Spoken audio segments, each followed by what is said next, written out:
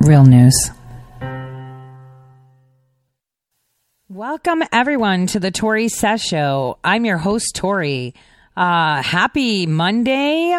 Wow. It is February 17th, 2020. Is it slow or what, huh, guys? It seems like a slow news day. I mean, for the first time, we had a rally with a Daytona 500. I mean, how awesome was that? This weekend was pretty incredible. A lot of things are coming out. The global cabal is coming out in full force to defend themselves, to begin setting the stage for their narrative of how they can excuse themselves. And a friend of mine, a journalist friend of mine, was like, "Please tell me you watched 60 Minutes." And I was like, no, I was busy doing XYZ. It'll make your blood boil. Oh my gosh. I was expecting this, but I wasn't expecting them to be on 60 Minutes again. Because it seems like 60 Minutes is the way these corrupt clowns set the narrative. Because for some reason, people actually believe that whatever 60 Minutes puts out is real news. And it's not. It's simply entertainment. And we see this with what Dan Rather tweeted out this morning. How disgusting, right? To remind us how presidents have to speak. No, man. This president has given the country back to the people. He is speaking for the people. No filters, no dilly-dallying. It's done. It's over. And they can't get over that at all. And you know what was the funniest thing of this NASCAR? I want you guys to listen to this clip. I was like, whoa, did timelines converge? Air Force One, President Trump arriving here at Daytona International Speedway. The 46th president of our United States. 46th. Timelines have converged. See, the thing is, many people don't seem to... Okay, let me not say don't seem. You're not supposed to, unless you're a physicist and study this. It's not like you're going to know. So, and this is a great time for me to plug this. So I started a Subscribestar. And this is kind of like bonus Tori Says, but stuff that doesn't usually sit on national airwaves very well. So this weekend, I put up my first episode for my subscribers only, where I break down to you how the intelligence community recruits and how they operate. And this episode is more so you can get into the groove to be able to digest. Because when you see people, when they write articles, when they talk, other radio show hosts, podcast hosts, social media personalities, vote boards, Chan boards, everything, when you hear or read that you really don't want to know the truth because it is so appalling, so horrific that you won't be able to digest it. It's true. But it's kind of like preparation, right? So I'm hoping that these bonus shows for you guys give you better insight. And rather than me throw in, the whole reality and projects at once, I thought I can help share information, because as we learn the minute details, things make sense. If we understand the foundations, it makes sense. It was kind of like when I first interacted with chemistry. So I'm very good at studies. I'm very good at remembering things. Boy, that memory of mine is solid. But I couldn't grasp my mind around electrons orbiting certain ways around atoms. Legit, I couldn't fathom that there was such a microcosm that it was causing me, it was disrupting in the way to learn, until I could actually embrace the idea that these atoms have electrons around them and they spin on their own axis and spin around the atom and they vibrate and get manipulated with frequencies. They vibrate and, alter themselves, jump out of orbits depending on proximity to other, until I could actually conceive that thought, because it was very hard for me to conceive and accept. It was like I woke up, right? When I woke up and understood, whoa, this is the foundation of everything. And then it builds and builds and builds and builds. And it's kind of like how people say organisms are all carbon based. Well, they're carbon, phosphorus, nitrogen, hydrogen, right? And oxygen. Those are the main components of almost every single living organism on this planet. Five. And yet we can't recreate it. But, I digress. So hopefully these shows will allow you to wake up to not ideas, but actual facts and circumstances that otherwise, when you start from, the middle of the story, it makes no sense. You need the foundation. So hopefully that helps. You guys can find me on Subscribestar. Tori says, I think I tweeted out the link late last night. I was trying to edit it myself. I have an archivist, W.H. Tempest, who does most of the archiving of everything I do, whose birthday is tomorrow.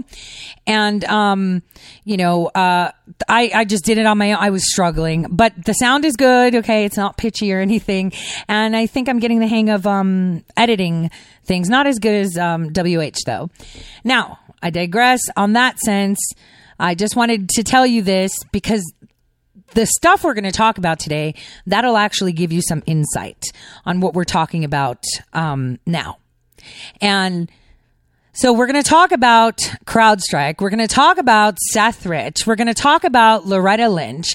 And we're just going to put it all out there so it's easily understood. I mean, I've said it, I've written about it, I've talked about it before, and I've been extrememely straightforward with it. Now, I am getting a lot of DMs, and I got some tweets today. Hey, why don't you share your stuff with Ed Butowski or Matt Couch? No, they're reporting on stuff, right? They weren't in the stuff. And if you're in something, you don't share it with people, because then, you can't be responsible for what they do with whatever you have. And then in the end, you're the irresponsible one, or you're the one that betrayed your group or whatever it is, right? So you have to understand that everything is separate. Matt Couch is a great guy. He's just an average American guy that was like, why is no one looking into this murder? Because it's obviously murder. He's been attacked, lost everything, his life upside down for doing what? Becoming the news, because the news weren't doing it, right? And now insert Ed Butowski. Matt's a really good guy. And, I believe very much so that sometimes saying more is better than saying less on those things. But I digress again. Now, what have we seen from when I told you that the boots have come on to February? We have seen a lot of events, and we've seen a lot of panic. The Democratic Party is in pure, sheer panic. They are so upset, so confused. They don't know which way to come and go. We have a barrage of people that are former justice employees, keyword former. And then we have journalists. It's like, all right, Brian Settler, take a seat. All right, Rachel Maddow. I mean, that dude really gets on that dude Maddow is so dumb. We're signing a petition to remove Barr. Look, as a citizen, you have every right to. The minute you put your news station behind it, that's a thing. That's a thing. Now, I've never hidden my reservations about Attorney General Barr, having known very well his actions in the past. And again, like I said, when the time allows, I will talk about my trip to Panama. Now, on that note, it does not mean that he can't be like the prodigal son. So, I'll share a personal experience on this for a second so you understand where I'm going with this. So it was the holiday in the Greek Orthodox Church, there is a day that we celebrate the prodigal son, and it just so happened to be this Sunday. And when I was I had taken time off, and it was like I think 4-day leave. And I wanted to surprise my parents. So I arrived in my little suitcase, still dressed up, and it was way early in the morning. And, for some reason, I felt the need to go to church. And I go to a church that I usually don't go to, but for some reason I took a left rather than going straight ahead. And it was the Church of St. John's. And I remember opening the door, and the priest at that moment, guys, started like reciting, portions of, the scriptures, and said, my child who had gone away to the foreign lands, you have come back home to me. Guys, I was like in tears. I was like, oh my gosh, this priest is like totally talking to me. And reading that story of the prodigal son is exactly what redemption is. So, those people that redeem themselves, those that repent, or those that understand the wrong, right? When they decide to repent or they want to remedy the wrongs, they do a better job than a guy who has been a straight arrow forever. Now, I am not saying this is the case with Attorney General Barr, but what I'm saying is it's a possibility. And if that possibility has any percentage of being correct, I'm going to sit back and watch. But again, not all my eggs in a basket, because remember, the most powerful person against any evil, any wrongdoings, and any crime is the one that has experienced, has observed, has done and executed, right, themselves, right? This is why you see so many movies where when they want to find serial killers, they go tap into people like Hannibal, right? Because they know, they are experts. They know the ground. They know how things operate, okay? So I'm going to just leave it at that for now, because the one thing I do is trust my president, and the one thing I do is trust everyone that is working together, all of us working together to keep and prop up and continue the work that is being done on the periphery to close in this deep state locally and globally.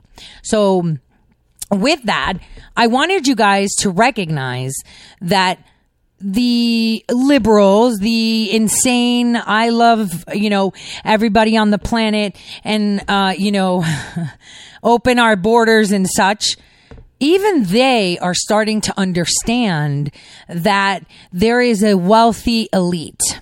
A very wealthy elite. So on that, I wanted to play a certain little clip from a show called The Infographic Show. They put a lot of information together, and it is literally titled The Wealthy Elite That Owns the Entire World in 2019. Now, the reason I'm playing this for you is because now you're going to understand a little bit more on how this CrowdStrike thing is working, how Bloomberg is coming into the picture, and all of that. Take a listen. Is quite a large place. It includes 123 billion acres, and of these, 37 billion are land. If it were to be divided equally among the world's population, it would mean each person would get more than 4 acres. Unfortunately, as we all know, this is not quite how the world works. Instead, while many have a small plot of their own, others own the territory of entire nations. Let's find out who owns the biggest chunks of the earth. In this episode of The Infographic Show, who owns the most land in the world? Number 10 is Emir Sheikh Sabah Al Ahmad Al Jaber Al Sabah of Kuwait, who whose land covers 4.4 million of the 7 million acres in Kuwait. The American government owns some of the area that isn't his and has used it to build a large base. The state of Kuwait is bordered by Iraq and Saudi Arabia, and its coastline meets the Persian Gulf. Its inland territory is dry, harsh desert, but at its shore sits the Kuwait Bay. Kuwait is the 5th largest producer of oil and is therefore quite a wealthy country. 98% of its income comes from oil, and the industry is a source of employment for 96% of its working population. It is so well off that citizens pay no taxes while receiving free healthcare and education. Sheikh al-Sabah, who pledged $500 million in aid for the Syrian population, has gotten recognition for his generosity in humanitarian endeavors. Number 9 is King Letsi III of Lesotho, who owns 11,718 square miles of country, along with its diamond mines. His position is mostly symbolic, but though he has no political power, he still maintains ownership of this land. The Kingdom of Lesotho is known for its high mountain peaks, as well as its valleys, and is surrounded by the country of South Africa. It's a poor region that relies upon its neighbor for power and for employment of its people. While tourism and the diamond trade have brought in profit, they appear to fall short of the needs of the Lesotho population. This is despite the fact that it grows at a slower than average rate. Number 8 is King Jigme Khesar Nangyel Wangchuck of Bhutan, who owns about 15,000 square miles of land. He ascended the throne in 2006 at the age of 18 after his father, who began his reign at the even younger age of 16, stepped down. Bhutan is a small area wedged between its much larger India and China neighbors. It remains a natural and idyllic location due to strict limitations on tourism. In fact, it requires all who enter the country to pay $250 per day. That is not the only thing that sets this region apart. Laws mandate that at least 60% of its land must retain covered in forest. In fact, it set the Guinness World Record in 2015 by planting the most trees ever in the span of an hour. Some claim that King Namgyel's nation is one of the world's most poor. However, it doesn't measure its wealth as other nations do. Bhutan believes the gross domestic product, or GDP, puts too much emphasis on materialistic forms of wealth. It focuses on a gross national happiness measurement that calculates the level of its residents' well-being instead. Interestingly, when its measurements of subjective happiness among its populations went up from 2010 to 2015, so did its household income. Its national income per capita peaked by 2015 as well. Number 7 is King Abdullah II of Jordan, who controls the Hashemite Kingdom, which spans around 34,492 square miles. In contrast to other countries, Jordan is relatively small and lacks oil as a resource. It's a mostly mountainous, desert-based region, but has a rich history as the site of many ancient kingdoms and civilizations. Its ruler, King Abdullah, served in the British Army before joining the Jordanian Armed Forces. He wasn't expecting to be named as his father's successor, and like few other rulers, has remained humble despite his circumstances. He lives in an apartment rather than any of the 8 available palaces, and has been known to mingle with his people while in disguise. He has recently earned the distinction of being the world's best paid political figure, making $58 million in annual profits. Number 6 is Sultan Qaboos of Oman, who controls all of Oman, a country off the coast of the Arabian Peninsula, where the Arabian Sea and the Persian Gulf meet. The coastal areas of this land are fertile and rich and support many kinds of crops. However, more inland, much of the area is covered by dry sand and receives little rainfall. Sultan Qaboos gained this kingdom and rose to power after overthrowing his own father, who despite the area's wealth failed to bring the country to prosperity. In his stead, Qaboos has improved the country's infrastructure, modernized its government, and joined forces with the Arab League and United Nations. Sultan Qaboos's net worth is due to the value of gas and oil from his lands, and have earned him around $700 million.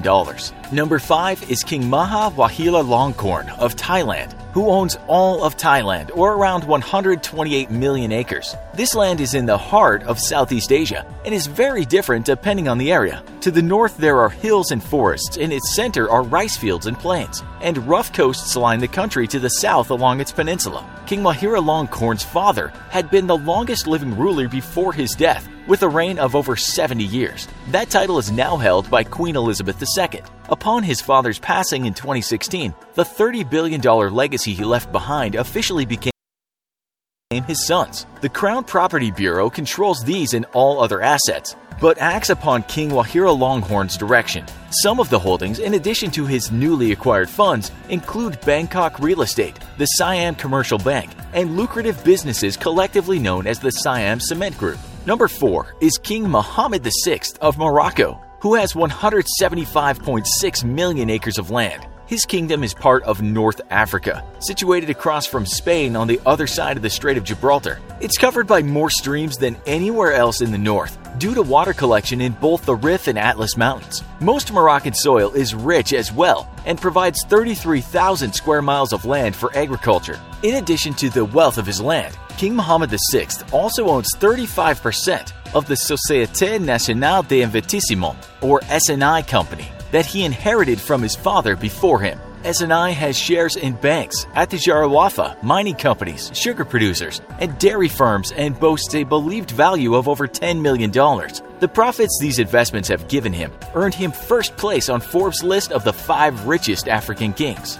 Number 3 is Pope Francis, who owns 187 million acres. This includes 177 million in embassies around the globe and 110 acres of what comprise Vatican City. However, while he has assumed a position that provides him with power, he often forsakes the luxuries that have traditionally come with it. For example, he made headlines for staying in a 2-room apartment instead of the Vatican's Apostolic Palace. The Vatican's worth is estimated to be between $10 and $15 billion.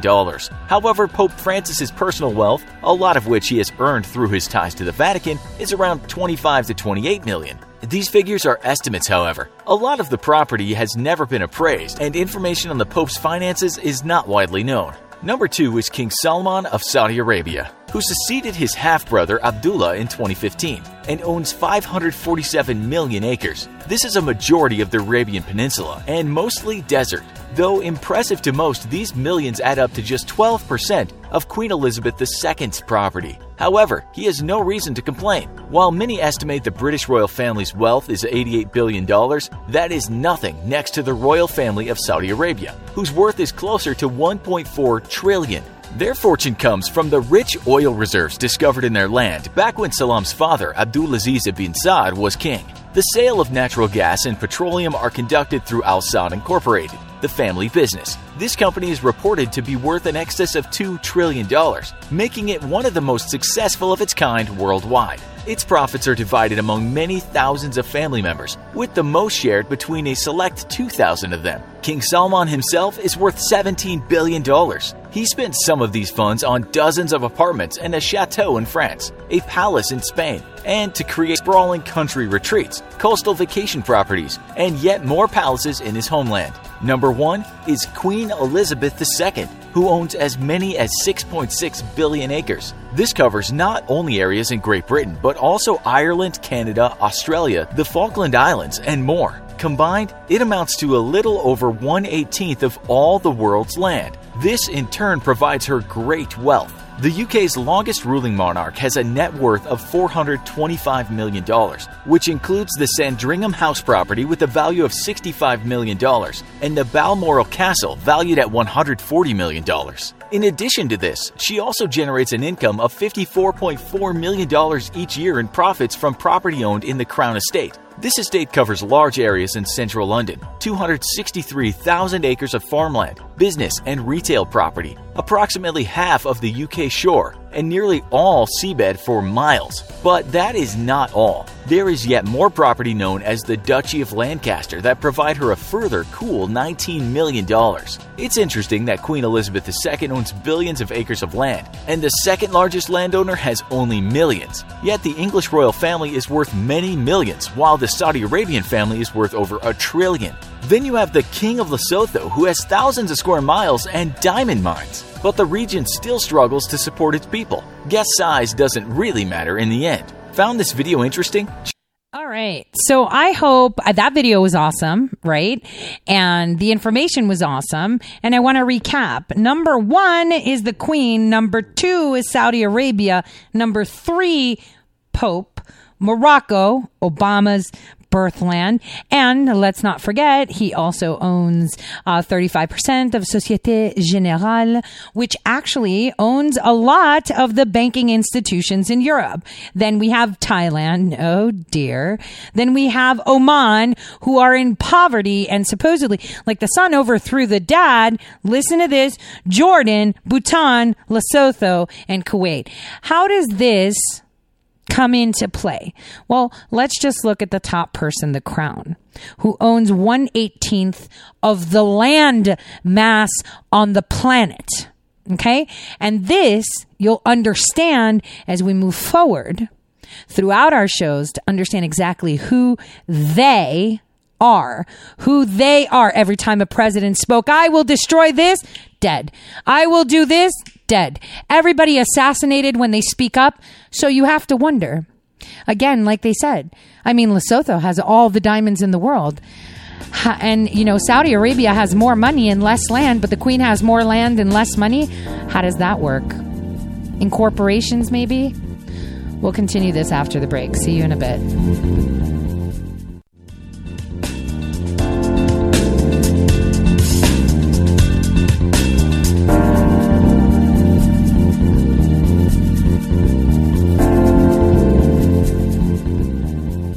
Welcome back, everyone, to the Tori Says Show. I'm your host, Tori. So the reason I wanted you guys to know the countdown is because now you're going to understand just how big of a war this is. This is one of the most civilized civil wars within our country, but also one of the biggest wars with the richest. And, you would think that the United States of America, with so much land under it, would be considered wealthy, because we should be considered one entity because we own it, right? But that's not the case, because as things unfold, things are becoming more evident to the people. Just the names of these countries, you're like, what? Most of these are in poverty. What? Most of these don't have 2 pennies to rub together. What? Most of these have, jihadis and terrorist groups. What? Most of these you don't even hear about. Obviously, some you do. And why? Because they are rulers. They are single people that own things.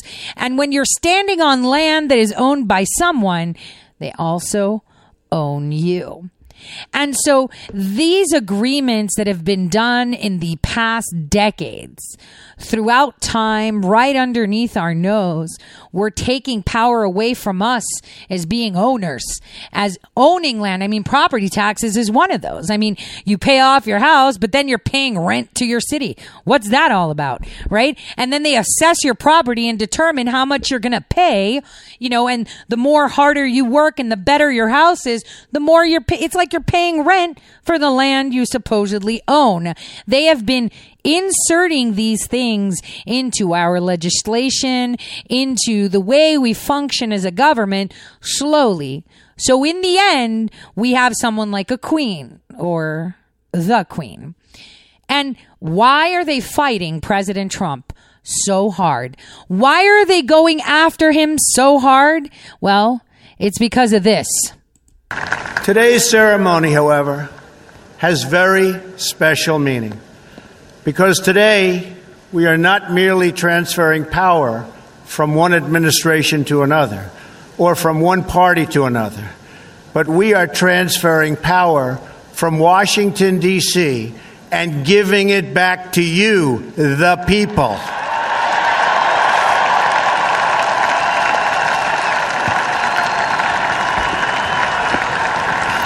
For too long, a small group in our nation's capital has reaped the rewards of government while the people have borne the cost. Those small group of people represent them in order to go where? It goes up to the top, right? Pyramids always have a peak, and then you have to think who owns 1/18 of the land. Washington flourished, but the people did not share in its wealth. Politicians prospered, but the jobs left and the factories closed. The establishment protected itself, but not the citizens of our country. Their victories have not been your victories. Their triumphs have not been your triumphs. And while they celebrated in our nation's capital, there was little to celebrate for struggling families all across our land.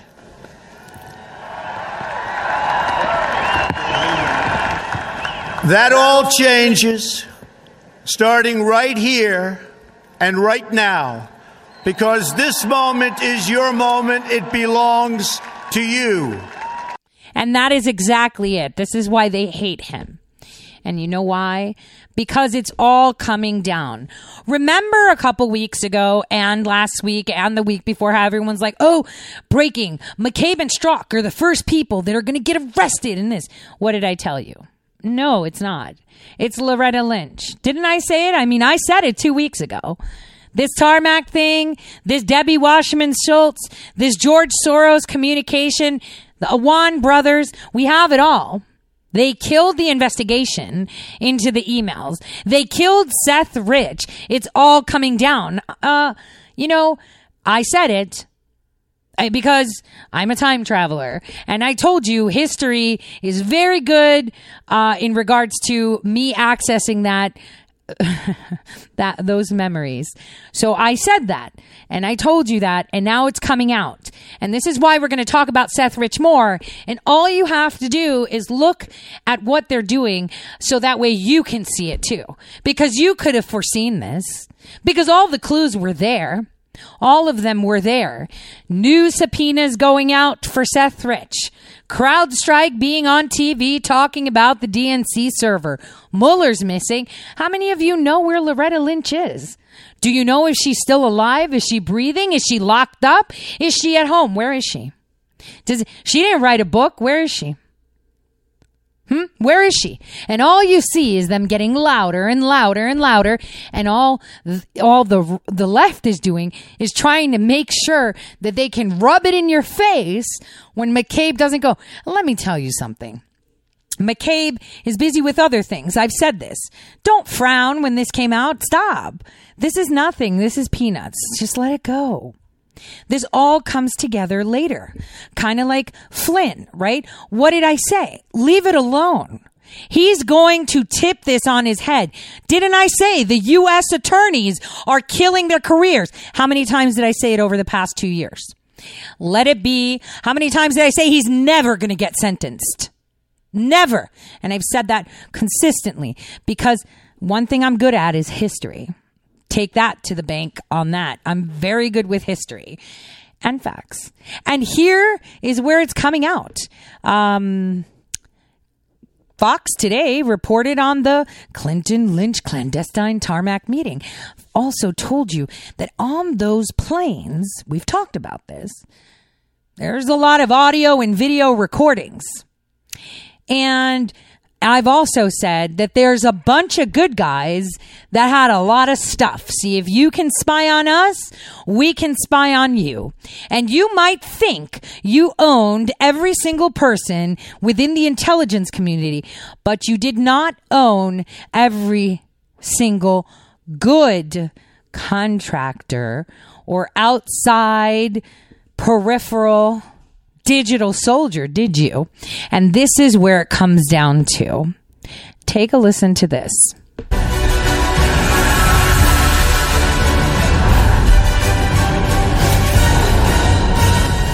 It was the tarmac meeting that rocked 2016, a seemingly secret rendezvous between Bill Clinton and then Attorney General Loretta Lynch. If you thought that story was laid to rest, well, think again. Well, a brand new book from the journalist who broke this story is revealing explosive new information about the encounter. Here now is author of Secret on the Tarmac, Christopher Sine. Chris, good morning to you. Oh, it's great to be here with you. Thanks for having me. All right. So from the get-go, This just didn't add up, did it? Not at all. When I broke this story, we knew that something had occurred here that was a bit unusual. It was a planned meeting. It was not a coincidence. It was planned. It happened. And this details everything that they don't want you to know and everything they think you forgot. But Bill Clinton was on that plane for 20 minutes. And it wasn't just about golf, grandkids, Brexit. There's so much that doesn't add up. And even as time has passed, there's so much, I think, that even Loretta Lynch and Bill Clinton have forgotten. How do you know it was planned and not just a happenstance? Hey, look, our planes are next to each other. I have a source that walks me through it from point A to point B to point Z. And my source saw it all unfold and says when Bill Clinton arrived at the airport, he waited. He knew Loretta Lynch was taxiing. The plane was moving. He then sat and waited in his car with the motorcade. Her air stairs come down. Most of her staff gets off. He then gets on as the Secret Service and FBI are figuring out how in the world are we supposed to handle this? What are we going to do? You know, this story isn't about right or left, Republican, Democrat. It's about right and wrong in journalism. And that was my focus of this. It's about real journalism, getting to the facts. But why do you think this didn't get more attention then? I mean, you look at the way that... I mean, are they really going to give a hit job order attention?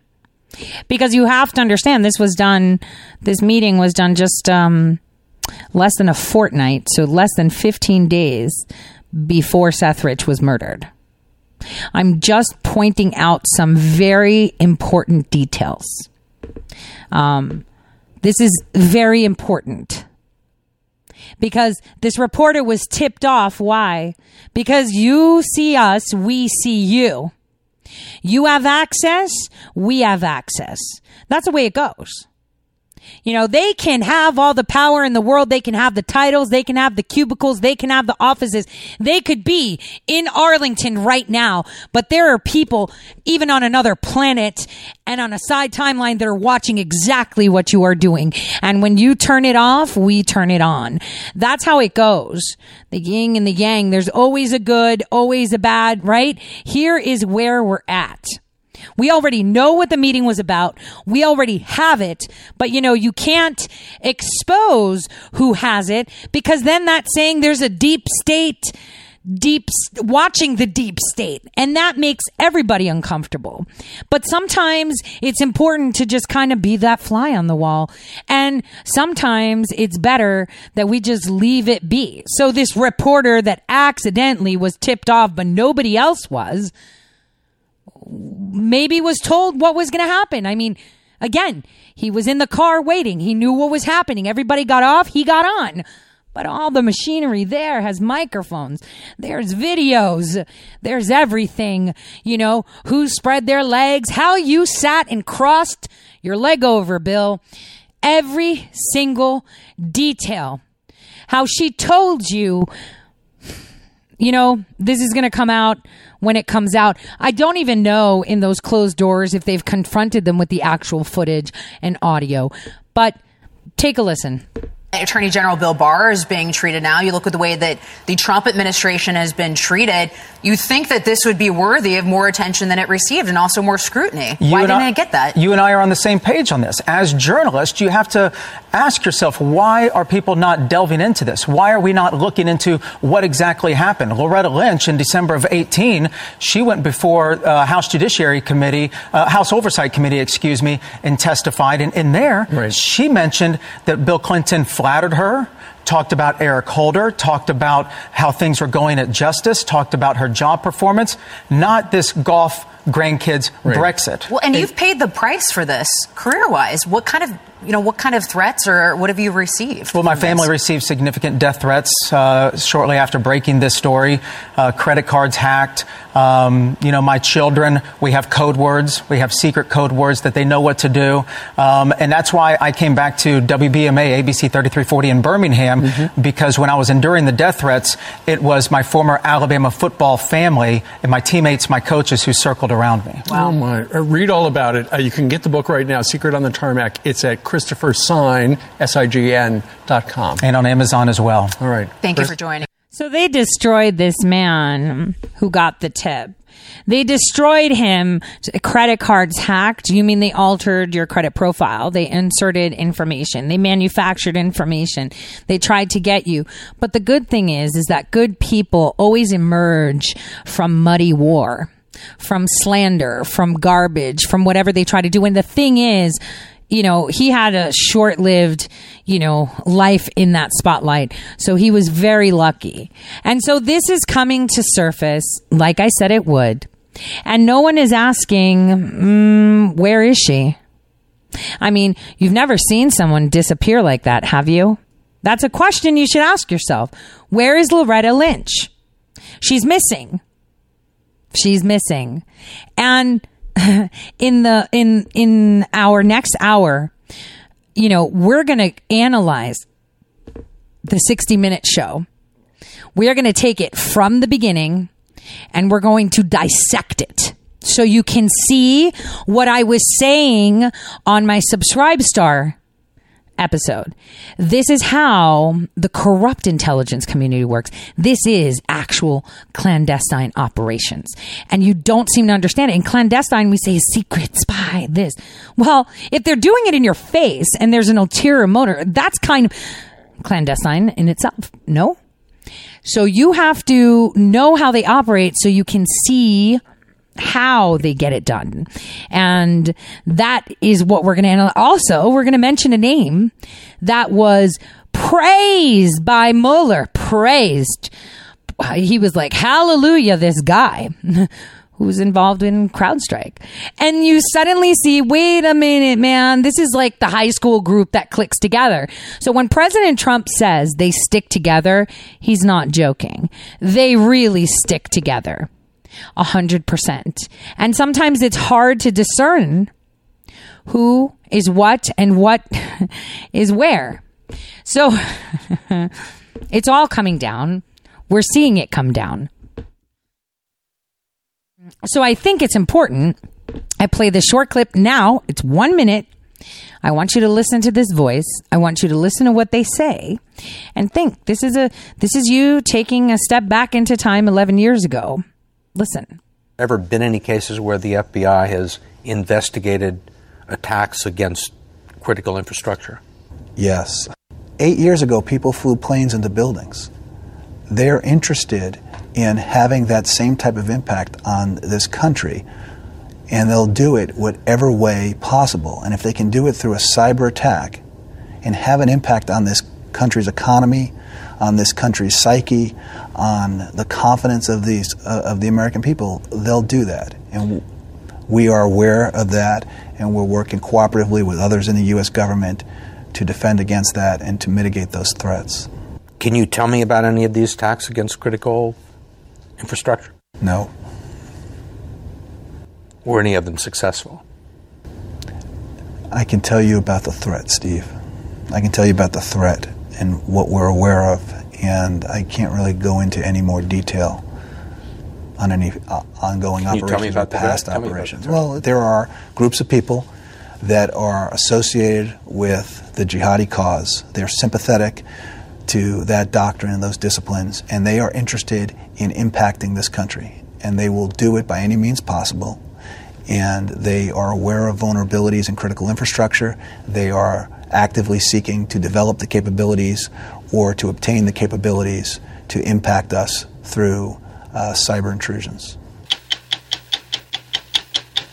Now, that was from 11 years ago. So this is like online jihad, right? We don't want jihadis to have access to things.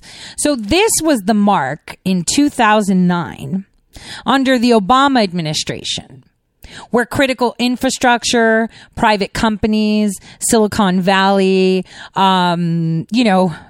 just any company was kind of coerced and forced to provide access, unequivocal access to the U.S. government, to have access because they want to protect them, right? They want to make sure that, they don't get attacked. Or how did he say it? Wait, let's go back to that. Let's listen to what they do again. Let's take a listen. Attacks against critical infrastructure. Yes. 8 years ago, people flew planes into buildings. They're interested in having that same type of impact on this country, and they'll do it whatever way possible. And if they can do it through a cyber attack and have an impact on this country's economy, on this country's psyche. on this country's economy, on this country's psyche. Oh, you mean like changing the views of the people because it's very easily formed. See, this is what Barack Hussein Obama did. He was provided access. He gave access, voluntold these companies to provide access to this vague FBI arm. Vague, because it's Pentagon, it's, intelligence, it's CIA, it's FBI, it's you name it and its mother. It's like a mishmash of everything. So you can't tell where it begins and where it ends. It's like the plague. And here they look at epidemiology. They look at different types of technologies. They look at how they can manipulate the nation's psyche, your soul, how they can manipulate your thought, how they can manipulate facts.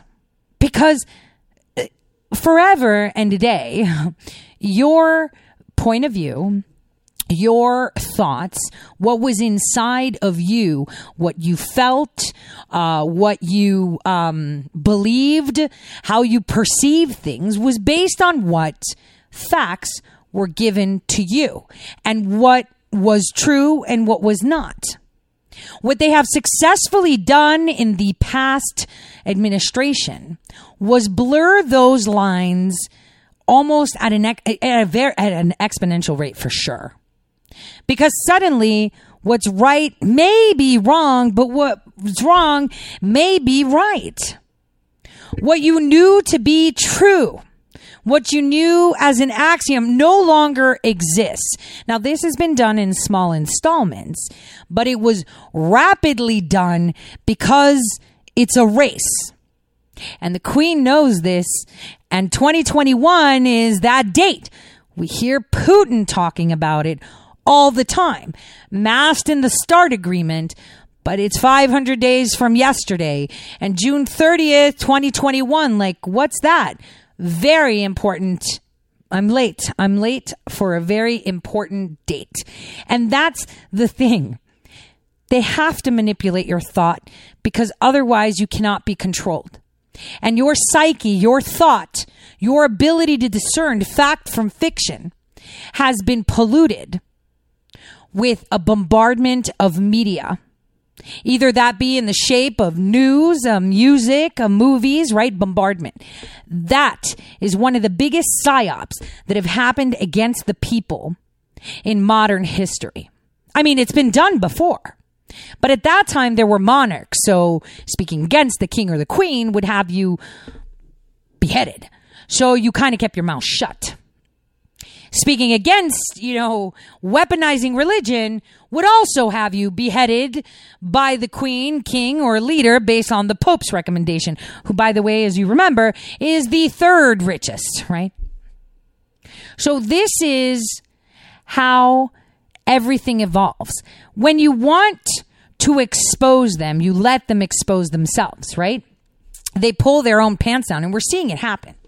And no matter how many times you can tell a deranged leftist that is undergoing severe mental instability and struggling with the idea that, I think that they're more upset that President Trump makes sense than the fact that he does make sense in essence. And I know that sounds like what? Well, imagine if everything you've been told is going against your gut. You're suddenly psychotic. You have no idea if you're going or coming. You're just crying and you're just like, and screaming, right? This is why they're screaming, because they're struggling. They're struggling with their manufactured reality and actual reality. You know, there was a video I saw where this woman was like, I'm going to stay here and protest. And she was crying. She was in tears. She was struggling, saying, people can't be like this. It's so evil. It's so this. You know, she didn't want that because she was struggling inside. She was struggling with, oh my gosh, these are facts. The economy is better, but no, it's not because of him. It's because of Obama. And now Obama retweets a picture. Look what I did. You did nothing but sell your country out to the crowns that will be crumbling very soon. They have already taken a hit with their European Union fiasco, and that is how it's going to go. We have people suffering, like, no matter how much we enjoy and partaking in these liberal, you know, tears, you know, which, you know, I saw a meme saying the NASCAR, you know, was going to be rained on by liberal tears. They're really struggling. It's painful for them. Imagine right now, you know, that your reality was shattered. These people have been brainwashed and attacked again by cyber attacks. No, by attacks on their psyche, on their thought process. And this is why I say it again. Prayer is the ultimate weapon. We have to pray for these people too, to be able to see the truth, see the light, and wake up. Now, after this break, we're going to delve into CrowdStrike and Seth Rich. And I hope that in this half hour, you understand what I've been saying. Loretta Lynch, Debbie Wasserman, Seth Rich, HFIG, High Value Interrogation Group. Those are the things that are substantial. Those are the things that are going to shatter liberal realities. Because we could say McCabe did this. He's such a bad... No, but he probably did it because he's patriotic. But how do you explain murder?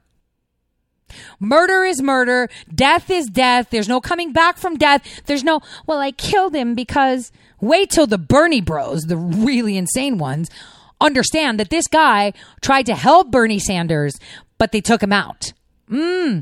This is how you win. By taking tangible things that can't be obfuscated. You can't say he was kind of murdered, not really. Right? This is how you break it down. And it all starts on a tarmac. I'll see you guys right after this short break. Stay tuned.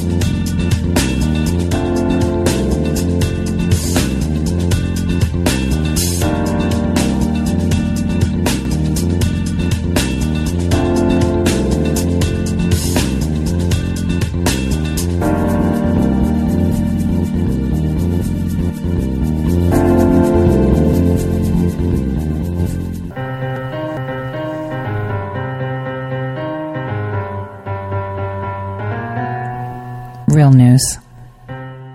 Welcome back, everyone, to the Tori Says Show. I'm your host, Tori. So this is the second hour where we're going to break down CrowdStrike. We're going to break down Seth Rich, and we're going to break down this what NBC or the DNC mouthpiece has to say. And before we get into that, I just want to let you guys know, you know that I've been working on the DNC and their finances. Remember how I was talking about Amalgamated Bank, right? Early last year, and how I was telling you that they are the bank of the DNC. Well, it seems that my theory is very plausible, that Bloomberg is not running for president, but he's merely covering the debt that the DNC, Hillary Clinton, and other activities they have with Amalgamated Bank, because they are actively under some form of investigation, according to my sources. So I wanted to tell you that because it totally makes sense. Like, Bloomberg doesn't have a leg to stand on. This guy's, pushing elder side. And I don't know if any of you heard this, but, he actually said it out loud. Now, I know he uses the example of 95 years old, and nobody that's 95 is going to want to go through treatment. They'll be like, I'm ready to die. I'm good. But I talked about this when Oregon actually passed a law to starve mentally ill patients to death. Infanticide, nothing. Compared to death panels, like Sarah Palin had said, they are going to be deciding who lives and who dies. And even though they're saying, oh, it's dependent on the disease. Remember that little kid in the United Kingdom that the National Health Service did not want to pay for treatments? So our president says they're sick, let them try, whereas the Democrats are telling you they're sick, let them die. I mean, Bloomberg wants to control what poor people can eat, drink, and do because he knows best for them. So if you think that your disease is going to, depict your lifespan, you're wrong. It's your class. Because it'll then come down to, well, this kid has cancer and the likelihood of cancer coming back is tenfold, and that's going to strain the government's resources, so let the kid die. This child was born with their intestines on the outside. Why help the infant? Let it die because it's going to have complications later that's going to cost us money. Then you're going to have two 25-year-olds that are going to need some heart. It's going to go to the rich one. And they're going to decide who lives and who dies. I mean, that's reality. This is what happens when people have power. Listen to him say it. Things they can't fix right away. If you're bleeding, they'll stop the bleeding. If you need an X-ray, you're going to have to wait. That's just... And all of these costs keep going up. Nobody wants to pay any more money. And at the rate we're going, healthcare is going to bankrupt us. So not only do we have a problem, it's going to bankrupt us. And we've got to sit here and say which things we're going to do and which things we're not. Nobody wants to do that. If you show up with prostate cancer and you're 95 years old, we should say, go and enjoy, have a nice meal, lead a long life. There's no cure, and you can't do anything. If you're a young person, we should do something about it. Society's not willing to do that yet. You mean society's not ready to dismiss the value of life, right? Not dismiss the value of life, also not dismiss how important it is and how you're not dumb to be a farmer. And we could teach processes. I could teach anybody, even people in this room, so no offense intended, to be a farmer. It's a process. You dig a hole, you put a seed in, you put dirt on top, add water, up comes the corn. Then we had 300, you could learn that. Then you have 300 years of the industrial society. You put the piece of metal on the lathe, you turn the crank in the direction of the arrow, and... So all of you are just peasants that should be working for them. He's telling you what they believe. And they can't shut him up because he's got money to throw at it and they need his money. God knows they need his money. So when you're looking at the Democrats, and stay put for this one, you're going to see just how fast the DNC is going to implode because investigations are ongoing. And like I said, 17 states, 17 different prosecutors. You think it would just sit on one or two? It's nationwide. And these sealed indictments are itching to pop. Now, before we analyze our 60 Minutes clip, I want you to listen to NBC. NBC, 4 months ago, already laying it down for you. Take a listen to what they have to say about CrowdStrike. There's a lot baked into that July 25th phone call between President Trump and Ukrainian President Vladimir Zelensky that's now at the center of a whistleblower complaint and, of course, an impeachment inquiry. But if you look at the call summary released by the White House, there's one point that's especially peculiar and kind of seems out of left field. It's when the president mentions something called CrowdStrike. He says, I would like you to find out what happened with this whole situation with Ukraine. They say CrowdStrike. I guess you have one of your wealthy people. The server, they say Ukraine has it. Okay, so what is he talking about? From this, it's not exactly clear what the president wants Ukraine to do, but it does start to make some sense after a little bit more context. CrowdStrike is a cybersecurity company that does digital forensics, and they've actually been in the news before. Welcome to day one of the Democratic National Convention. There was chaos on the floor below us this afternoon. Thousands of hacked emails leaked to WikiLeaks rocked the Democratic National Committee. Yeah, so the DNC asked CrowdStrike to investigate, and the company ultimately found that Russian groups hacked the network and stole emails, which they then published to WikiLeaks. And U.S. intelligence officials confirmed that. And those findings actually became part of Robert Mueller's indictment of a dozen Russian intelligence officials. But of course, the world of conspiracy theories tells a different tale. Basically, since 2016, right-wing blogs, news websites, and none other than Roger Stone have tried to spread the idea that Democrats and CrowdStrike framed Russia in order to discredit Trump's victory. They claim that evidence of this has been hidden on a DNC server somewhere in Ukraine, possibly by CrowdStrike founder Dmitry Alpertovich, whom they often refer to as a Ukrainian billionaire. Remember Trump mentions a wealthy Ukrainian in that phone call? Here's the thing, though. Dmitry was actually born in Moscow, not Ukraine, and he's an American citizen. His company is based in Sunnyvale, California. And when it comes to the server, first of all, there isn't one single server that holds the key to all of this. The DNC said they decommissioned 140 servers and rebuilt 11 in the wake of the hack. One of them is actually on display at the DNC office. Here it is in a New York Times photo right next to a filing cabinet that was broken into during the Watergate scandal.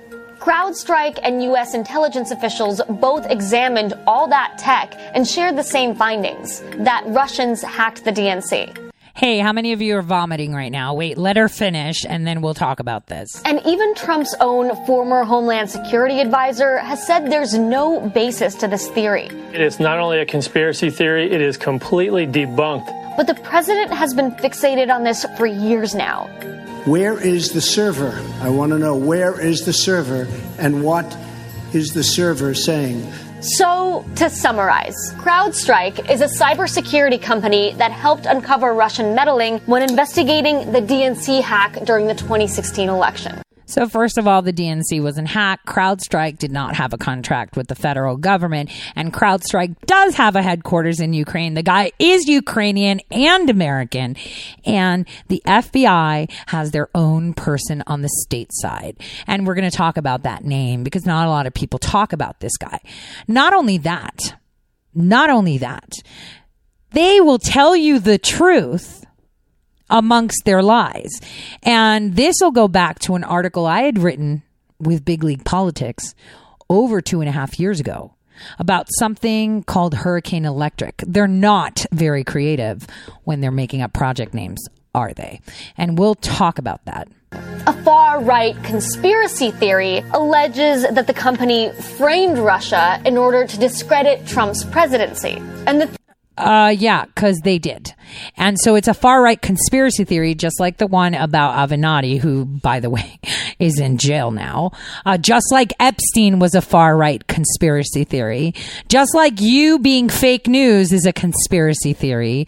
But, you know, she said a lot of truths that you didn't... Well, I'm not going to say you didn't pick up on, because I know that a lot of my listeners are pretty clued up. But there are a few things in there. Crossfire, Hurricane Electric is the key. Theory hinges on the belief that this information is sitting on a missing DNC server that made its way to Ukraine. Actually, yes, it did.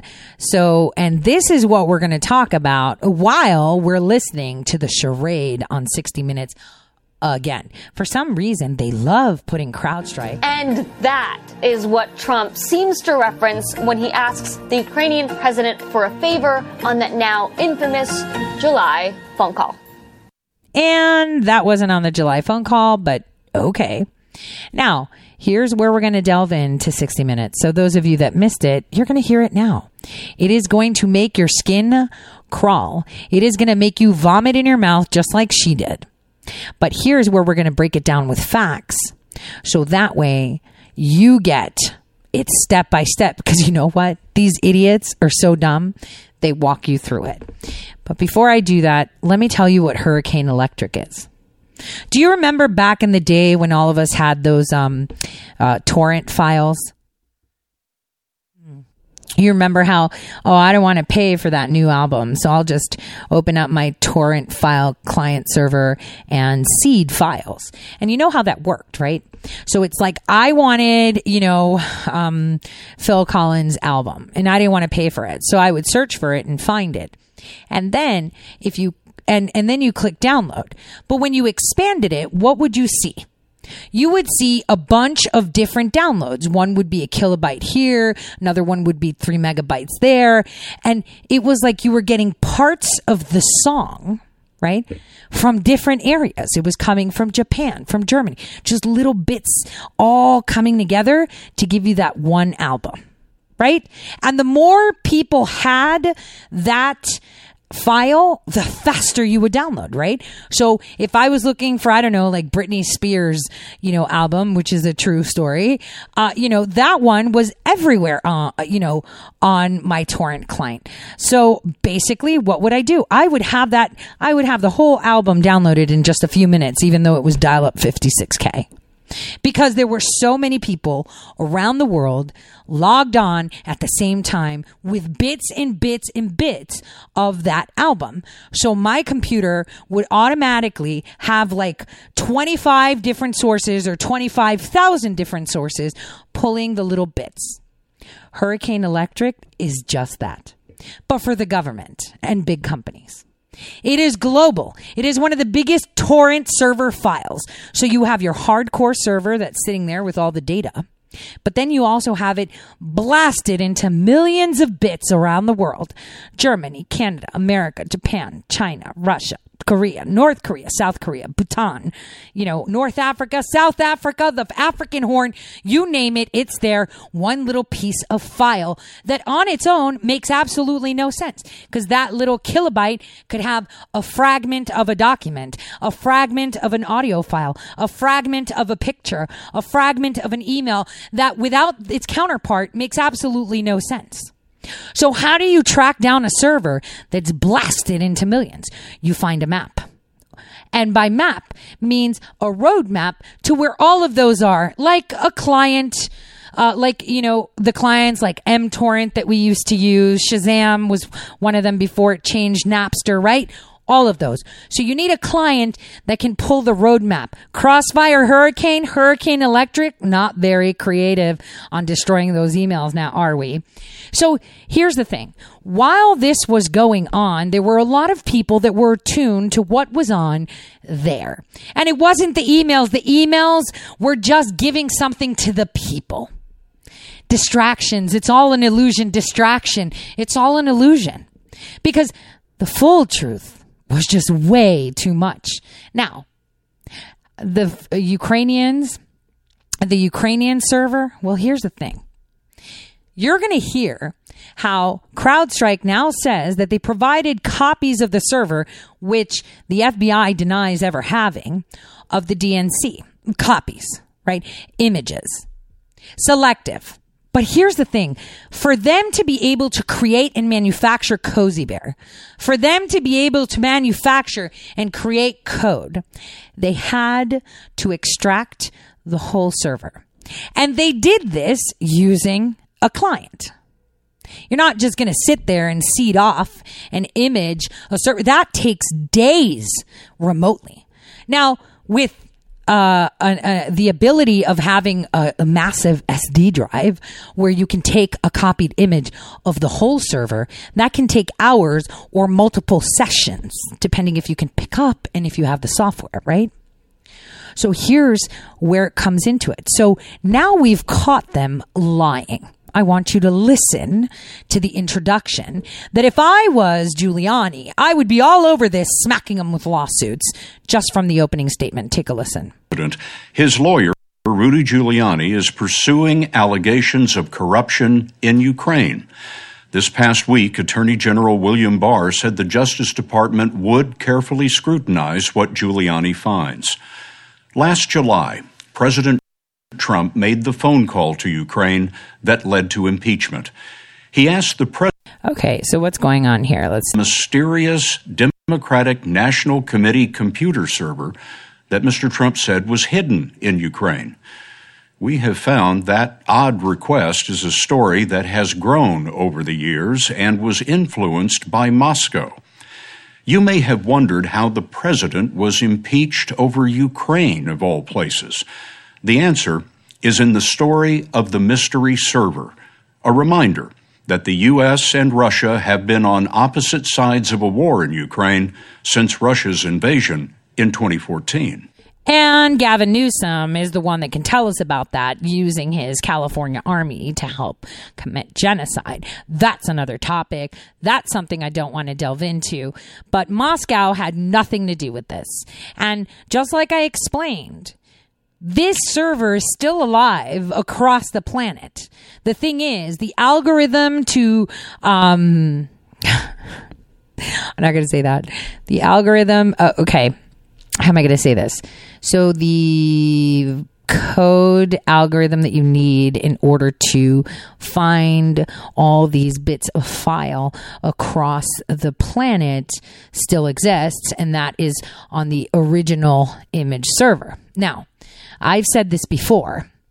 In a huddle in early spring, very early, well, before spring of 2016, there were files that were put out, and everyone downloaded a file onto an SD card and mailed it off to the Department of Justice.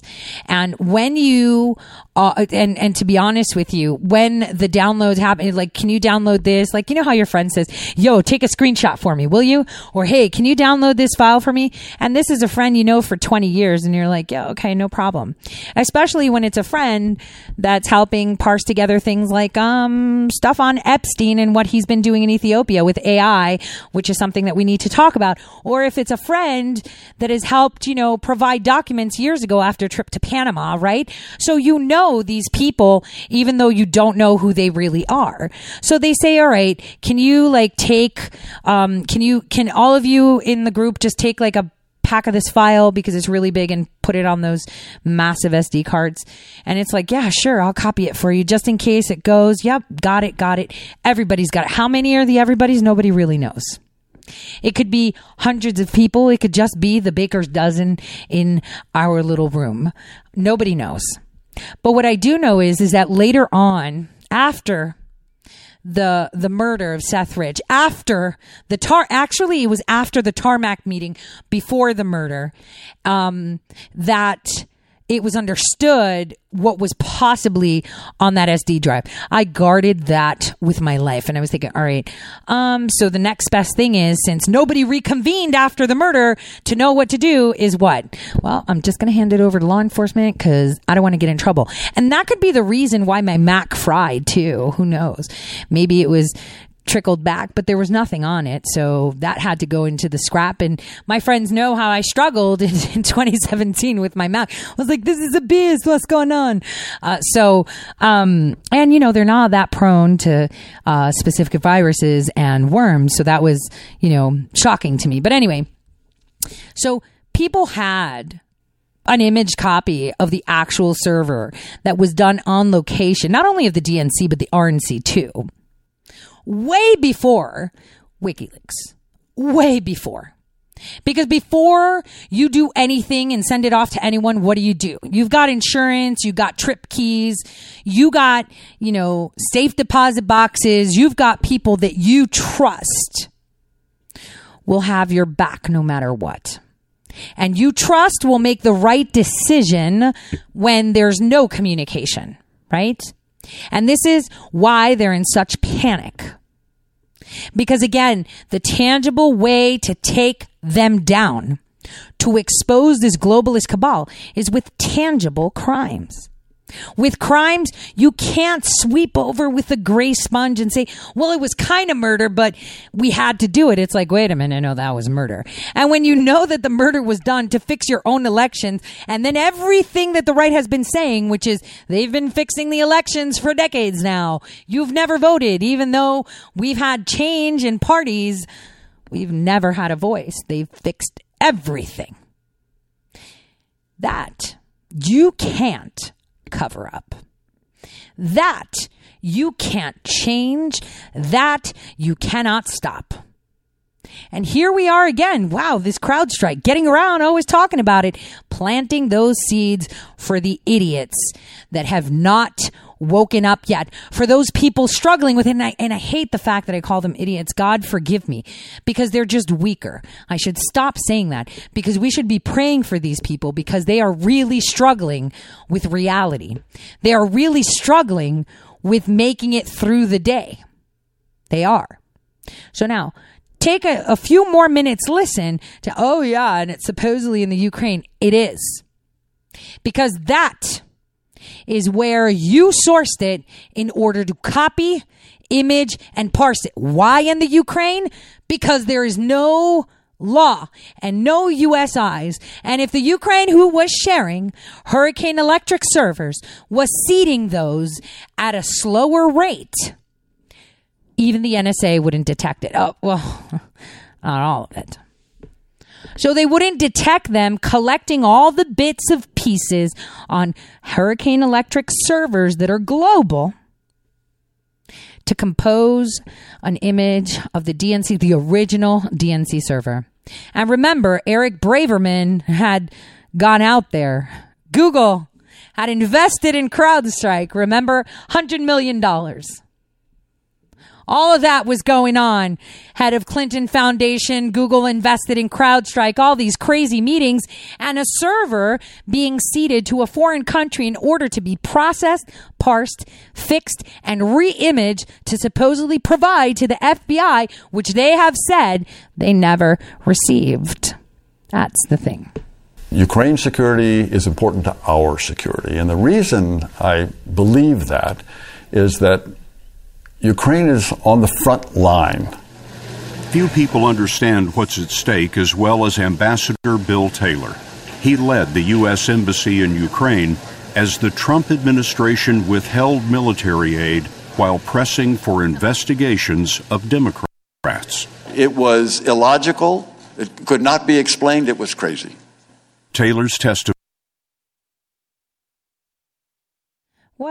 carried the weight of his resume. West Point, 101st Airborne in Vietnam, 33 years as a diplomat and an expert on Ukraine. The Russians are fighting a hybrid war against Ukraine, but it's not just about Ukraine. They're fighting a hybrid war against Europe and against the United States. The war that the Russians are fighting in Ukraine, we have a stake in? We have a stake in. But it's not just the military war. So we have a stake in a war that the Russians are fighting in Ukraine. Why? What's the stake? Your pockets? Policy? The EU supporting the crown? Which one is it? Bill Taylor should be ashamed of himself. But, you know, they're parading these people around. They're pushing it. Boy, does this get good. Like, next half hour, we're just going to be parsing this apart. How do you feel listening to Bill Taylor saying these things? Why are we so concerned about it? We don't care what the Ukraine does. As long as they're happy and prosperous, if there's genocide, we want to know, and that's it. I don't know why we're giving away free money. It's kind of like that Nixon call. You know, Nixon figured out he was duped in 1974 and said he was going to shut it down. What happened? You see that? So here we are, just at the top of the break, and I am going to fly right through it so you guys can listen to this, because you really need to understand the gravity of the situation. Like, it is massive. Because hybrid war is more than tanks and soldiers. Hybrid war is information war. It's cyber war. It's economic war. It's attacks on elections. And as we know, they've attacked our elections. Wait a minute. They've attacked our elections. But remember, it was Barack Hussein Obama and Adam Schiff that put together a bill, obviously, in consultancy with, Igor Pasternak, who makes blimps, and obviously M16s that failed, but, they still got our money. That put a bill together that we give them $50 million so we can go in there and marshal their elections. But Russia was meddling with our elections. Okay, sure. The Russian attack on the 2016 election included hacking the computers of the Democratic National Committee. Actually, Podesta was stupid and Hillary Clinton's emails were just released to make it look plausible. But what they keep forgetting to say is that the RNC server was also imaged. U.S. intelligence agencies found the Russian government aspired to help President-elect Trump's election chances when possible by discrediting Secretary Clinton. What are these intelligence agencies again? Oh, yeah, the CIA, that's it. FBI doesn't really count. NSA just collects information.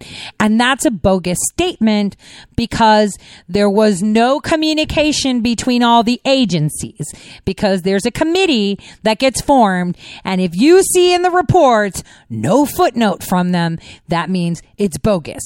17 intelligence communities, not ours. Obviously, probably not even American. Former Deputy National Intelligence Officer and CIA Russia analyst Andrea Kendall Taylor worked on that report. Another Taylor, and she's typing with one finger. The report itself was based on a large body of evidence that demonstrated not only what Russia was doing, but also its intent. And it's based on a number of different sources collected: human intelligence, technical intelligence. You seem to be saying that the evidence is convincing, that this isn't a close call. That's absolutely right. If you read the intelligence report, it's the consensus view of 3 intelligence agencies. Oh, wait a minute, but they said 17. It's CIA, NSA, and the FBI. But the CIA is the only one that can actually do reports. The NSA never gives reports, and the FBI is law enforcement. But remember, I've told you about this black hole FBI thing. And if you have subscribed to Subscribestar, you'll know more about that black hole in the FBI. I'd like to highlight from the same conclusion was reached by the Republican-led Senate Select Committee on Intelligence. The committee's report on Russian interference was unanimously approved by all of its Democratic and Republican members. Russia's use of social media. Democrat Mark Warner is vice chairman. The Russian project was a top-down, government-run, covert operation that hacked into the DNC and individuals' personal emails and weaponized that information to release it at the most important times. Okay, before I continue this, I just wanted to say the emails were nothing. It was child's play. You know what was important? The algorithms, the programs that they deploy to fix elections globally. You know what else is important? Emails between U.S. state officials, both elected, non-elected, with other global leaders, and memorandums of understandings in place with other governments. You know what else is on there? And what is on there and what has been seen is the fact that we have a private global intelligence community, private companies in, the hands of the few elites. You know what else is on there? Letters and emails. Emails that you haven't seen, that aren't about yoga and aren't just Hillary Clinton's. Wait till SCOTUSgate. Wait till SCOTUSgate, because that's where it's going to happen. But you know what? They're talking about emails. That's nothing. You want to see the documents that you have signed with other governments. You want to see trade agreements. You want to see vaccine patents and funding. You want to see funding for certain operations. You want to see DARPA discussions with other governments. You want to see slave trade, human trade, child trade, drug trade. It's all there. That's the thing. But the idea that the Trump campaign was helped by Russia, even unwittingly, was a unanimous judgment Mr. Trump would not accept. And by the way, folks, just in case you're curious, no, Russia did not help me. Okay, Russia. I call it the Russian hoax. Mr. Trump began a campaign to discredit the intelligence community's conclusions. He tweeted, "So how and why are they so sure about hacking if they never even requested an examination of the computer servers?" In Mr. Trump's telling, the FBI failed to look for evidence on the Democrats' computer network. The story of the mystery server was born. You dealt directly with the FBI? I did, yeah, sure. Robert Johnston was an investigator of the DNC hack for CrowdStrike, a leading cybersecurity company hired by the Democrats. He told us the FBI didn't physically examine the DNC servers because CrowdStrike gave the Bureau copies of the data from the servers. Wait a minute. So the FBI didn't physically check it because they gave them data from the servers. Listen to that. If there is a server or a computer system of any kind that's involved in the incident, you can take an exact bit-for-bit digital copy of what's on that system. Now, that digital copy is just as good as having the real thing. As far as you know, the FBI got... And here's the thing. Let's do it this way. So you have a digital copy of the DNC server. And then you take it and you make another digital copy, but bit for bit, you remove the stuff you want, right? And bit for bit, you add the code that makes it look like someone got in there, right? Bit for bit. What it needed and what it wanted. Exactly. And evidence of that is you don't hear the FBI complaining. Of course you're not going to hear the FBI complaining. Do you know why? Because of a guy named Sean Henry. He's actually the president of CrowdStrike Services and chief service officer, CSO. That always changes, right? Henry's legendary commitment to one team, one fight. Yep, they're all united and they stick together. Do you know why he's very important? Well, I'm going to take you back in time to September 15th, 2010. Sean Henry, named Executive Assistant Director of the Criminal Cyber Response and Services Branch. Guess who nominated him? That's right. Director Robert Mueller III has named Sean Henry as the Executive Assistant Director of Criminal Cyber Response and Services Branch. Mr. Henry will succeed Assistant Deputy Director Harrington. Mr. Henry most recently served as Assistant Director in charge of the FBI's Washington Field Office. You mean the swamp? I'm confident that under Sean's leadership, we'll continue to sharpen its strategic focus and coordinated efforts with state, local, and international partners to address new, emerging international and domestic and cyber threats to our national security. And since February 2010, Mr. Henry has served Assistant Director in charge of the Washington Field Office. So, where he began his career with the FBI in 1989, investigating a variety of matters focusing primarily on public corruption and serving as a member of the SWAT team. Can you guys say fixer? And you remember that clip I played about online jihad? That was none other than Sean Henry. And Henry is now the guy in charge at CrowdStrike. And he oversaw at his time at the FBI of computer crime investigations spanning the globe. And he also received, listen to this, Presidential Rank Award for Meritorious Executive for his leadership in enhancing the FBI's cyber capabilities. So he was the EAD for FBI's Criminal Cyber Response Services Branch. And now he is the president of the U.S.-based CrowdStrike. Okay? This is key. Because again, why would CrowdStrike, who had no federal contract with the FBI for cyber forensics, why would Hillary Clinton, Barack Hussein Obama, the DNC, and for a matter of fact, it was actually their lawyer, Bauer, who got in touch with him to do this for them?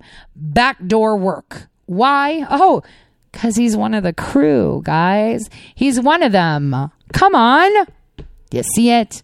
See, nobody talks about this guy. He's never on TV anymore. Yet he is in charge of the actual president of CrowdStrike Services in the United States of America. Okay? And he's the CSO. So nobody talks about Sean Henry.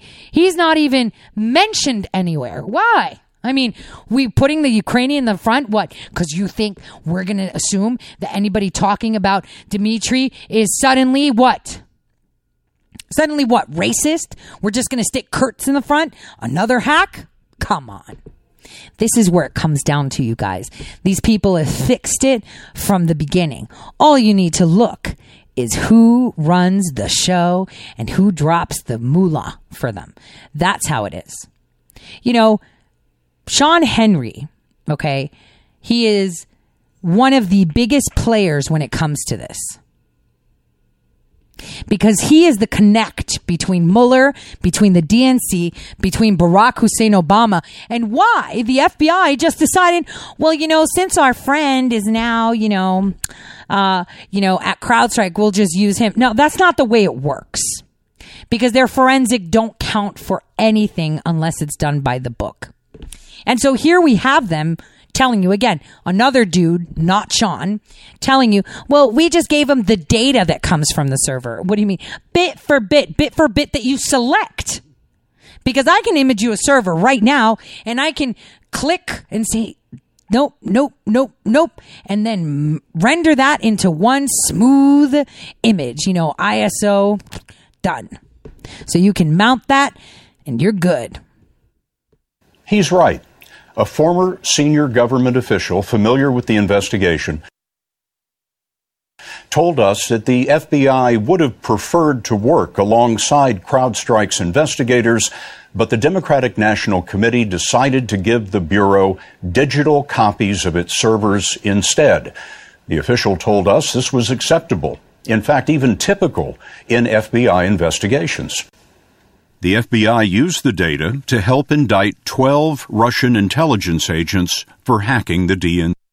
Yeah, so Mueller indicted the Mueller from his prize star that gave him that information, right? Victor, Boris. And you know what? He took that indictment and put it in a division that's there to die because they can never enforce it. See, that's a key point too. So what's the point of...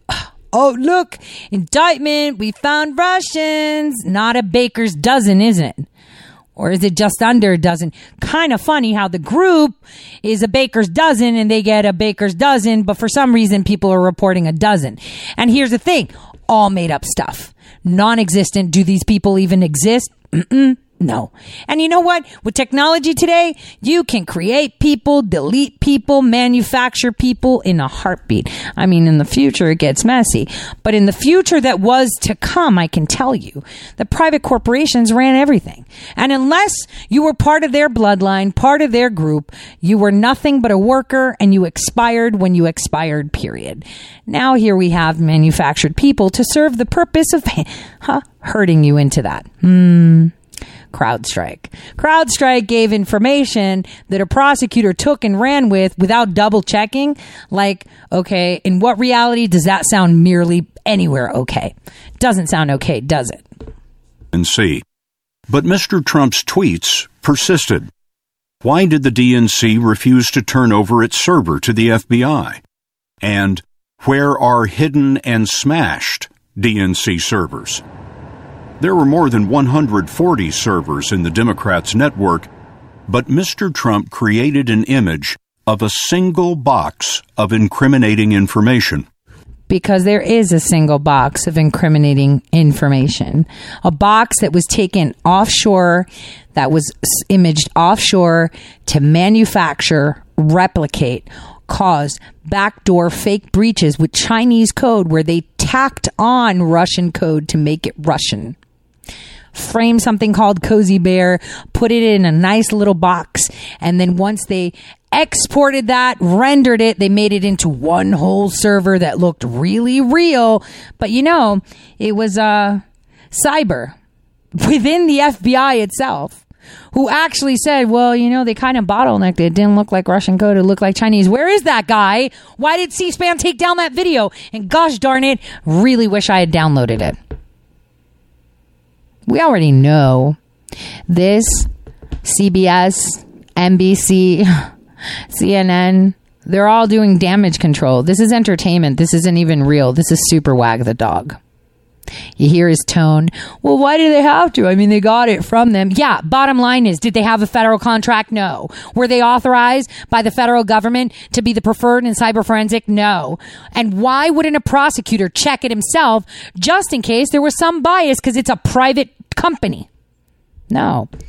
So we're the ones that are nuts, but they're all okay. You see it? Where is the server? I want to know, where is the server and what is the server saying?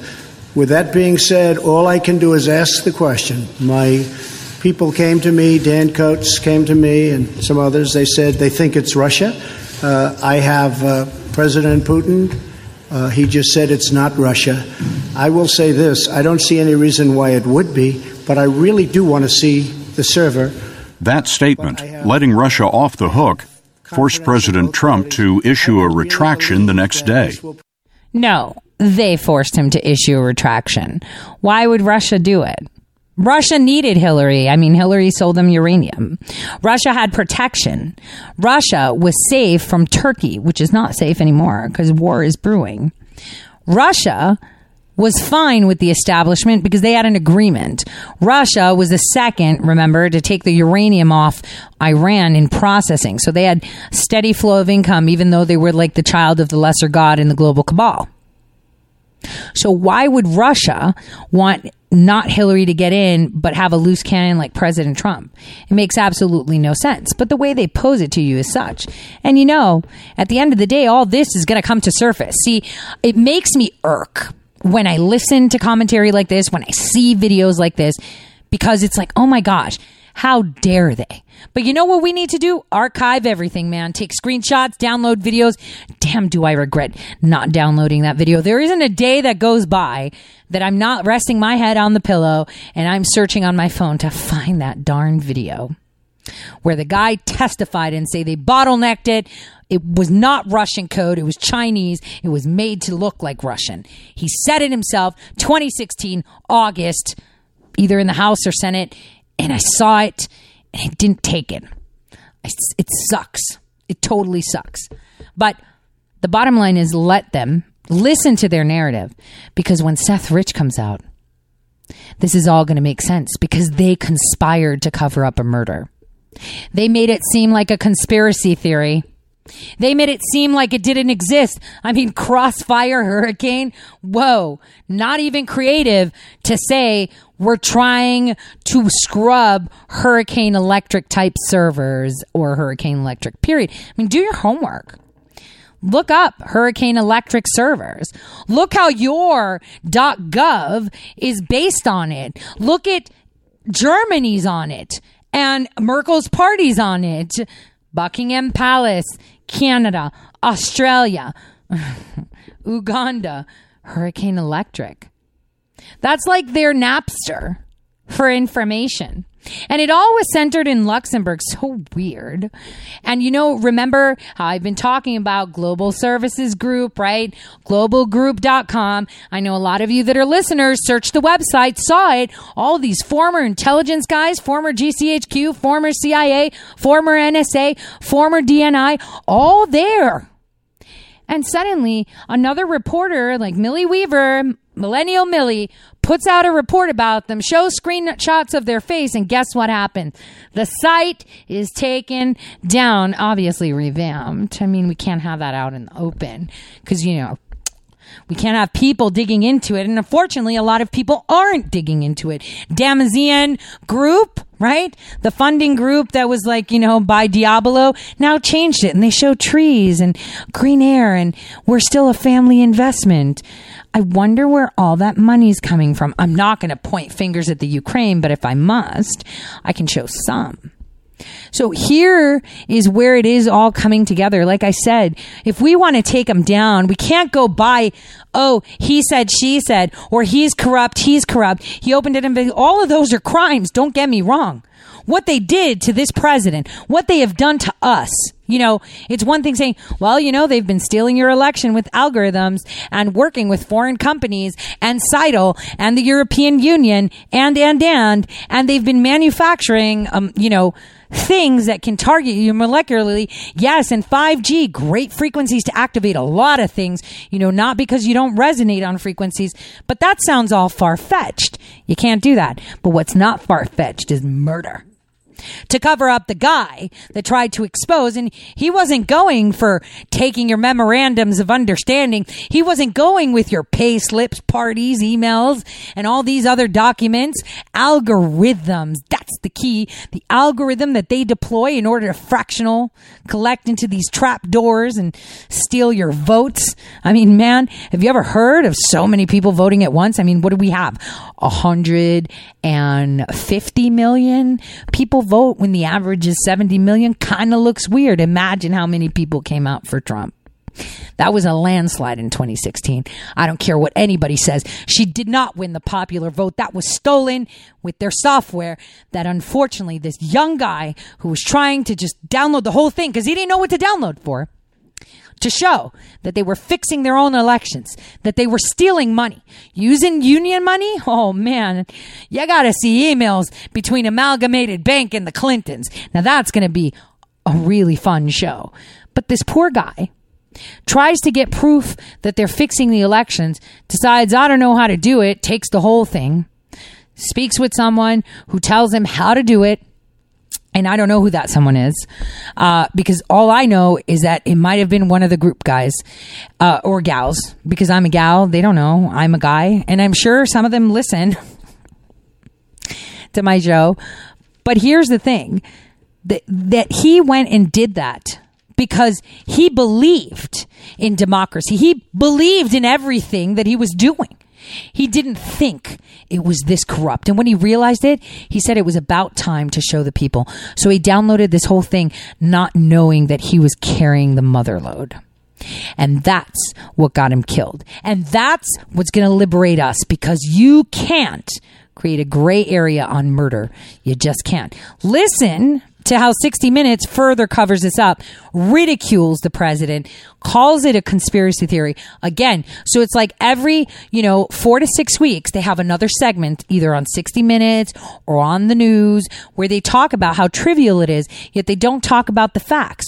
No federal contract allowing them to conduct forensic activities. No hiring by federal authorities. No actual server. Like, what prosecutor is going to sit there and go to court and say, yeah, so I got a report from this private company. I'm totally indicting these people and I'm pressing charges. And the judge is going to be like, all right, well, did you see it or are you just taking their word for it? Yeah, I'm just taking their word for it. All right, show me the vendor, application and approval that they are an authorized entity by the federal government. Yeah, I don't have that. Well, then you can't have this. It's like the DNA test kit information that I'm saying. You take your ex to court and you're like, yep, he's my baby daddy. Done. And the judge is like, where's the DNA test? Here it is. Where'd you get this done? Yeah, right down the road from me, like over there. It's called Do My DNA or Find My Baby Daddy. And he's like, all right, show me the contract that says that our city, county, state, or federal government, consider them to be valid. Yeah, I don't have it. It's my friend of a friend did me a favor. Yeah, that doesn't work. You're not going to use that. It has to be federally approved, court approved, county approved, something approved. So it doesn't work like that. That is exactly what they did. They used Find My Baby Daddy DNA and they indicted made up people, which one day you hear is 12, the other day you hear is 13. Pretty weird, right? The number and stuff. Through all of this, Vladimir Putin wasn't just standing idly by. He was working to shift blame away from Russia. What we can see is that Russia did what Russia does, and that is piling on. They amplify those narratives in ways that then advance Russia's own interests. They look for conspiracy theories that are already out there. They're picking up on elements or narratives that already exist in a society and amplifying those narratives that advance Russian interests. The interest of Putin was to drive a wedge between his enemy, Ukraine, and Ukraine's most important ally, the United States. A successful, prosperous, Western-oriented Ukraine provides a direct threat to Putin's hold on power. He can't have a successful Ukraine on his southern border because then it demonstrates to Russians what is possible. 2 weeks after Mr. Trump's inauguration, Putin said in this news conference, it was not Russia that helped Donald Trump, but Ukraine that helped Hillary Clinton. Russian media and U.S. conspiracy websites began to spin suspicion of Ukraine. Ultimately, Those rumors appealed to Mr. Trump's private lawyer, Rudy Giuliani, who was working to discredit the investigations of Russian meddling in 2016. And there were concerns that there was another game being played, another channel that Mr. Giuliani was involved in. Oh my gosh, like Bill Taylor should be sued, like period, sued. Now I'm going to skip over to CrowdStrike and what they have to say, because this for me is horrible. We already know that CrowdStrike fixed it.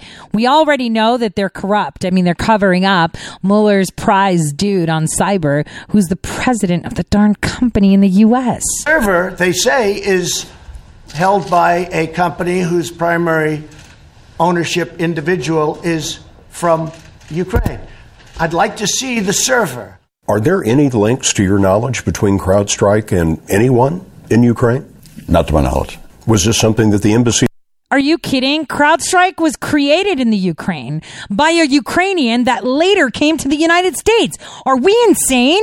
Like, this is a fact. Like, well, where is Bill... Guys, Bill Taylor needs to be put on a 72-hour hold. That's just freaking insane, isn't it? The guy was born in the Ukraine. He built the company through USSR-type programs, built it up, has his headquarters in Ukraine, and then comes here, kind of like your blimp maker. Started with USSR stuff, then came over here. I mean, this is insane. And why is, Sean, why is Sean Mueller's star child, Sean Henry, named the president of U.S. CrowdStrike? Come on. Like, this is them hiding in plain sight. Listen to them.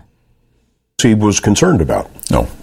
During the investigation you were leading, did CrowdStrike ever send any of the DNC's computer hardware to Ukraine? No, that is insane, and that is not. Yeah, they didn't. They seeded the whole server on their own hardware in the Ukraine, and that's how it happened. Within the realm of reality. Last July, reality suffered a final blow. The story Mr. Trump first adopted as a server the FBI was blocked from seeing, and then became the server investigated by a Ukrainian company, finally morphed into the server hidden in Ukraine. And it is hidden in the Ukraine. And unfortunately, my time is up for today. Don't forget to subscribe. Oh my gosh, to Subscribestar.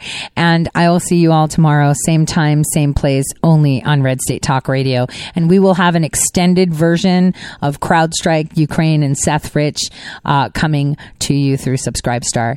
God bless from everyone here at Red State.